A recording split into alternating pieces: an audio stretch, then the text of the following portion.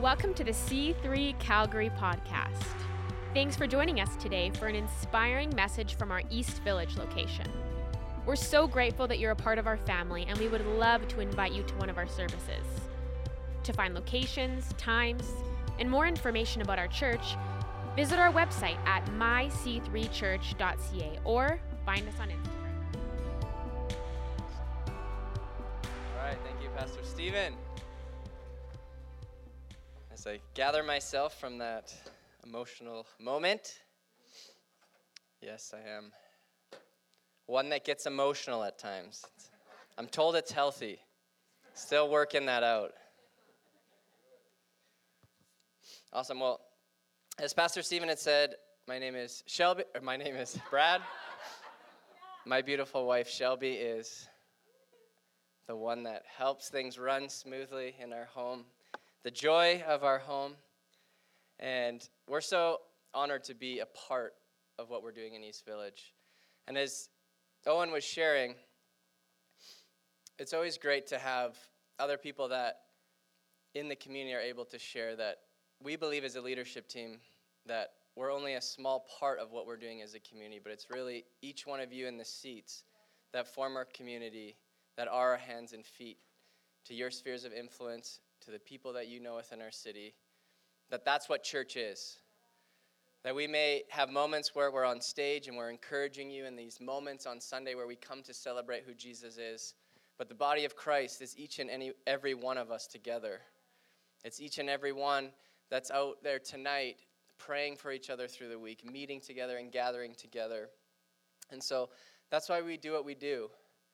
This month we are talking about a topic on community, and we've labeled it Embrace the Awkward, because who here has had an awkward conversation before? If you're not raising your hand, you're lying to yourself. The reality is we all have awkward conversations, but part of relationships is pushing past awkward moments so that we can get to a point where we can grow in friendship and grow in relationship together. And so tonight, that's what I'm going to be talking about. I'm going to be talking about growing in relationship together. I'm going to talk about some of the things that can be awkward and messy in church as we work through that. This past weekend, I had an opportunity to go to a conference that was a training for an organization called the Colossian Forum, and they do something called the Colossian Way. And their ministry is based around finding difficult topics that our world is facing. And so they focus on politics, sexuality, and the origin stories of creation. They're coming out with some new things. But they were finding that churches across the U.S. and even in Canada were being influenced by some of these topics in such a way that division was being created in the church. And they thought there needs to be something that we can do where both sides can be brought together, where people view things differently, and not in a way where one side has to prove to the other side that they're right, but in a forum or an environment where two sides can share their opinion and they can recognize that we may view this topic differently, but there's a commonality, that there's a unity that comes with both of us believing in Christ, and that there's actually a Christ-led response in how we can deal with some of these topics. And as we were going through it, there was some awkward moments when you have conversations with people who see differently than you. But I think the church is such an incredible place that's like no other on earth, where people actually come together that have different viewpoints on politics, on social issues, and even at times on spiritual issues of how we interpret aspects of the Bible. But because of Christ, we're able to be unified in a way that nothing else on earth is able to. And as a church, I do believe we can lead the way, that we can be at the forefront of being an example to our society, to our communities, about what that looks like. To actually be able to see something differently, but still view that person as someone who is to be treated well, to be loved just for who they are. And so, as I had said earlier, we're going to talk about how we grow in relationships tonight. And we've been focusing on a theme verse. I should start my timer. The month theme verse has been Acts 2:42.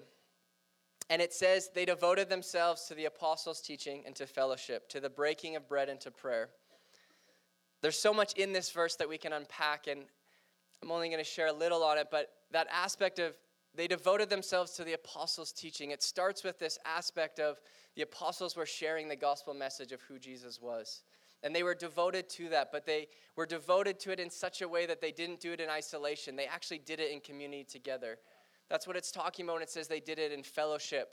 And then it says, and they were committed to the breaking of bread, which can be a remembrance of communion and what Christ did, but even furthermore, it also speaks to them meeting together in their homes and eating together in shared experiences.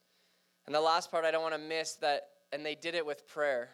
They were reminded in these moments that they couldn't do it alone, that what they were doing it for God, but we can quickly get into just going through the motions and doing things and leave God out of the picture at times when we're moving forward with the best intentions. But they remembered that. But there's a verse that even encouraged me more as we go down a few verses to Acts 2:46. It says, every day they continued to meet together in the temple courts. They broke bread in their homes and ate together with glad and sincere hearts. This part, again, people can interpret as that they were breaking bread together, modeling the communion message of who Jesus was and why they were laying down their lives to share the gospel message in a time when Jesus had just passed and they were continuing it on.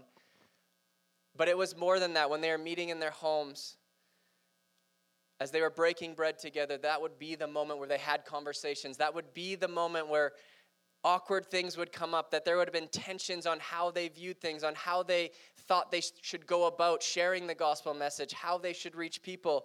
But it was in that community that they worked through things. And my first point tonight is that we grow in relationships when we show up. And you might think like, oh, that's just such a simple message, but the reality is relationships are formed when we're around other people, that we can't actually do it when we're in isolation just by ourselves, because then it's just us. So it actually requires us to show up to an environment where other people are around and actually to allow God to move in that environment. And so that's why we as a church, we create different opportunities for you to join in that community experience. We run dinner parties as a place where we can share food together and get to know each other. We run after parties so that after the service, we don't have to just leave when we're on a high and we're excited to speak about what God's doing in our life and reflect on what was spoken in the message. And so we meet together after services. And we run groups so that we can come together to challenge each other and encourage each other and to pray for each other. And so these are ways that we believe that we can grow in community, just like the biblical model had shown for us and spoken to. And so tonight, I just want to talk a little bit from Colossians and read from Colossians 3, because I believe it paints such a beautiful picture of how we're supposed to be operating in unity and what the character qualities of God are supposed to look like expressed through our life. And so we're going to be reading from Colossians 3, verses 12 to 16, and I believe it'll be on our Sky Bible for us. It says, as God's chosen ones, holy and beloved, clothe yourselves with compassion, kindness, humility, meekness, and patience. Bear with one another, and if anyone has a complaint against another, forgive each other. Just as the Lord has forgiven you, so you also must forgive. Above all, clothe yourselves with love, which binds everything together in perfect harmony. And let the peace of Christ rule in your hearts, to which indeed you are called in the one body. And be thankful. Let the word of Christ dwell in you richly. Teach and admonish one another in all wisdom. And with gratitude in your hearts, sing psalms, hymns, and spiritual songs to God. It's an incredible picture of how we can come together and be in unity together in the church. But it's a very high standard of how we can get to that moment of what this is actually speaking to. As I was preparing for this message, I was reading through some surveys by the Barna Group, and they have done surveys on why people are leaving the church and what things have been happening. But I had come across a survey that was talking about what are the reasons behind people who believe in church and are coming to church, go to church. And the top one, at 44%, people were talking about the first reason they come to church is to grow closer to God. The second one at about 27% was that so they could learn about God. And so we could agree with those. It's great to come to church to learn about God and to grow closer to God. But I was curious about some of the other things that people had talked about. And down at 20%, so 1 in 5 people had shared, they come to church because the Bible talks about this idea of fellowship. It was actually down at 10%, 1 in 10 people that said they actually come to church looking for community. And as I read this, it startled me a little bit, but it made me think either people have missed part of the picture of how God created us to be in relationship with him as well as community, or that people aren't actually finding the community that they're looking for in the church. And so as I wrestled with this, I had to think about what is that reason that people might be missing out on that. That people all across of Canada and the globe come into church, and many people will show up to avoid the time where we gather together before a service. They will come in and sit at the back in the seats. I'm not saying if that's you sitting in the back. But the reality is people come in late. They sit at the back so that they can slip out and don't talk to anybody. And they actually are approaching their Christian faith as this, I want to learn about God. I want to know who he is, but I don't need to find community within the church. And the reality is that that's never been the standard, the model that God intended for us to grow together. Even from the Old Testament times when God dwelt among his people in the tabernacle or the temple, they placed it in such a place that it was in the middle of community, so that when God dwelt among the people, that the community also dwelt together in relationship with God and with each other. And it was always supposed to be a model of God's light to the rest of the people around them.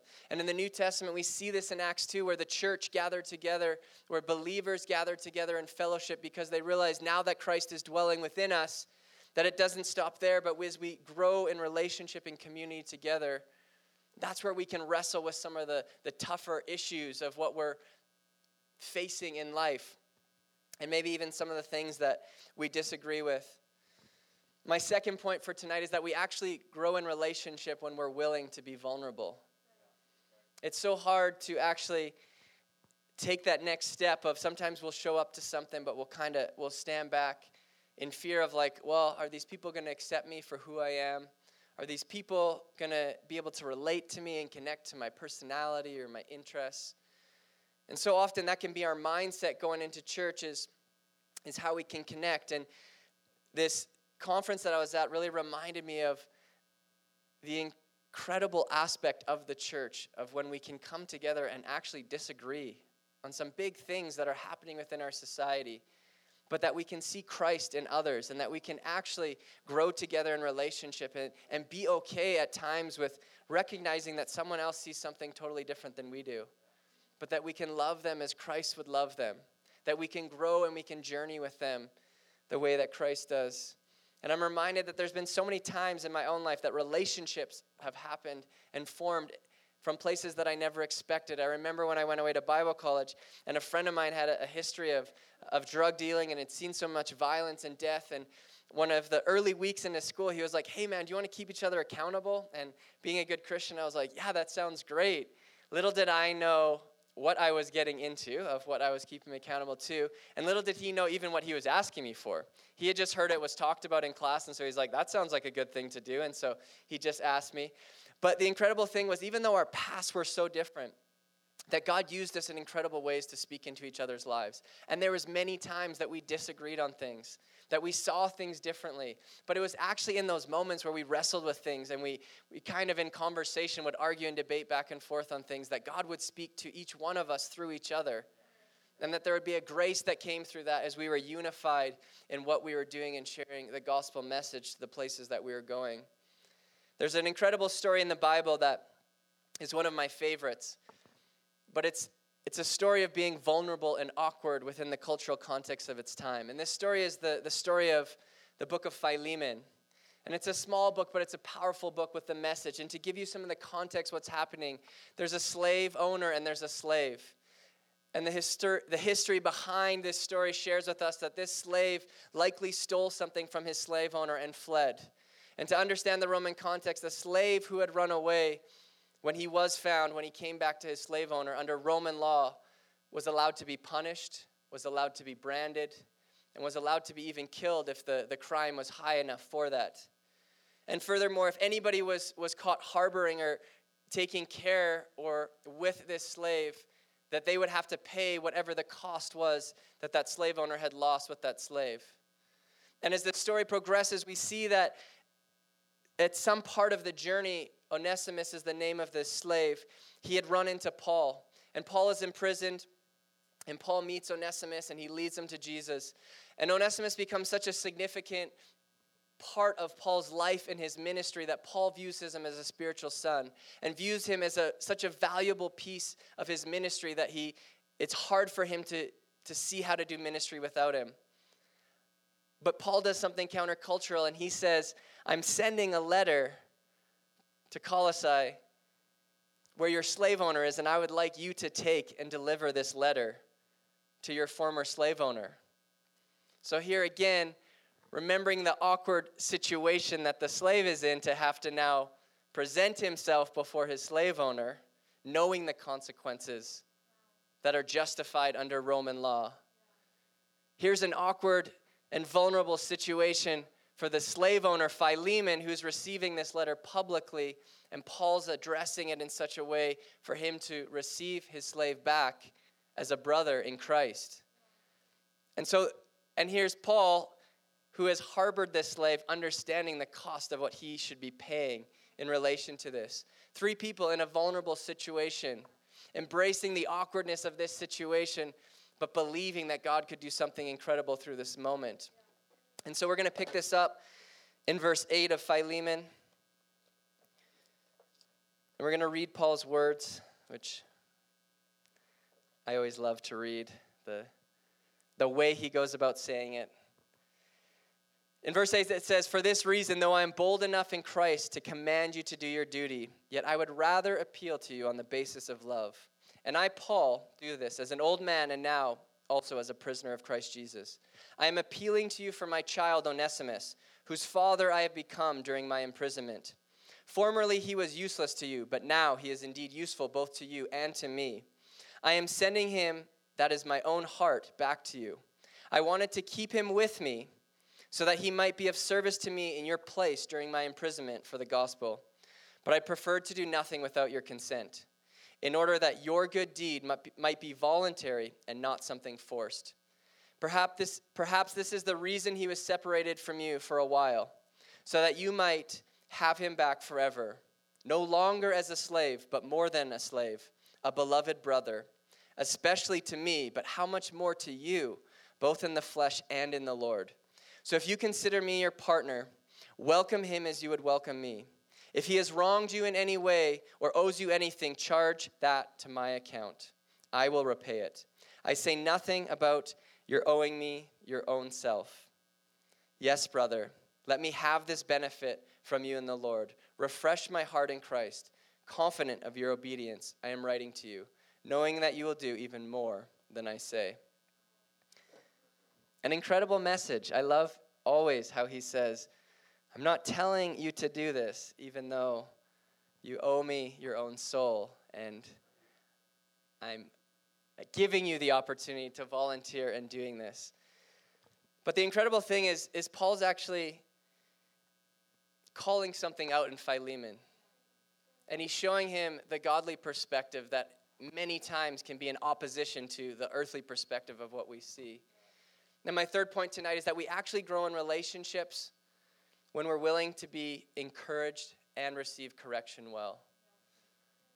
It's easy to receive encouragement, and I likely believe that even when you read the first part of all of Paul's letters, it's always encouraging who he's writing to, of how proud of them he is, how encouraged he is by the things that they're doing in the name of Christ. And so Philemon would have known that Paul is someone who not only led him to Christ, but is encouraging him to continue the good work that he's doing in the region of Colossae.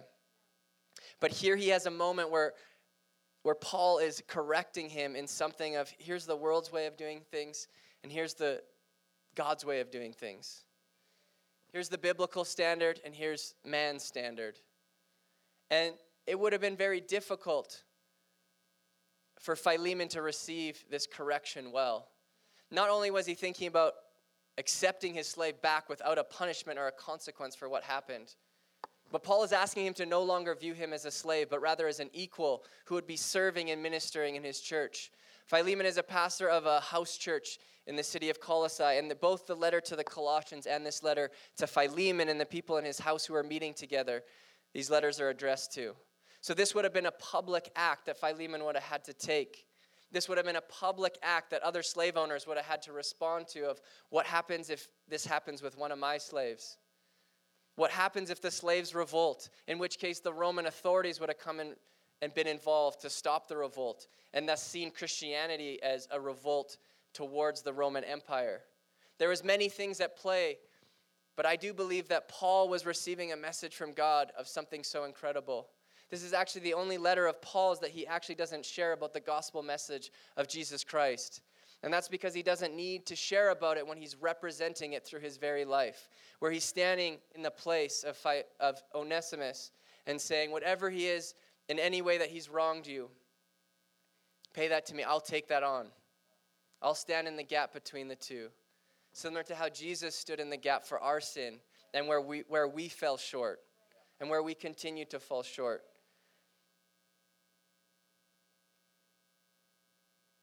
But it's such an incredible picture of how, when we get the perspective right on God's kingdom, of how we can live together and grow together in community.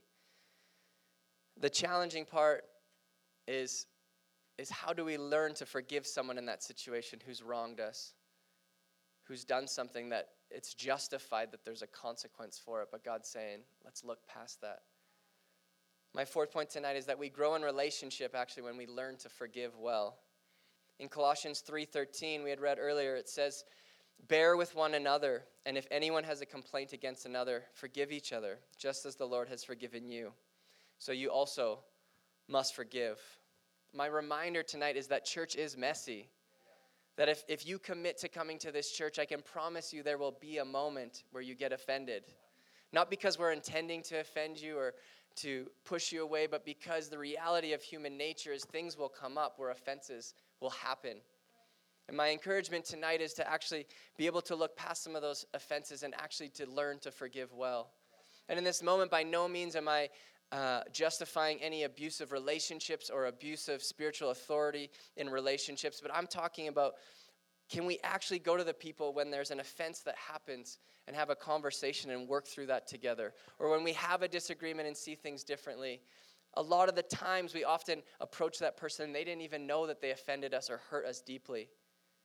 But giving them that opportunity to share in that moment, yes, we're being vulnerable, but we're also learning to forgive well and to allow the unforgiveness that we often carry within our life to be broken off and to be laid at the cross where Jesus can take care of that. We can actually move forward, free from those things that hold us back.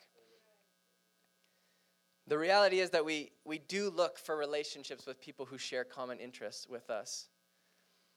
But I would encourage us to not let those limitations of people who may not see things the same way as us be boundaries or walls that we're not willing to grow in relationship with those people.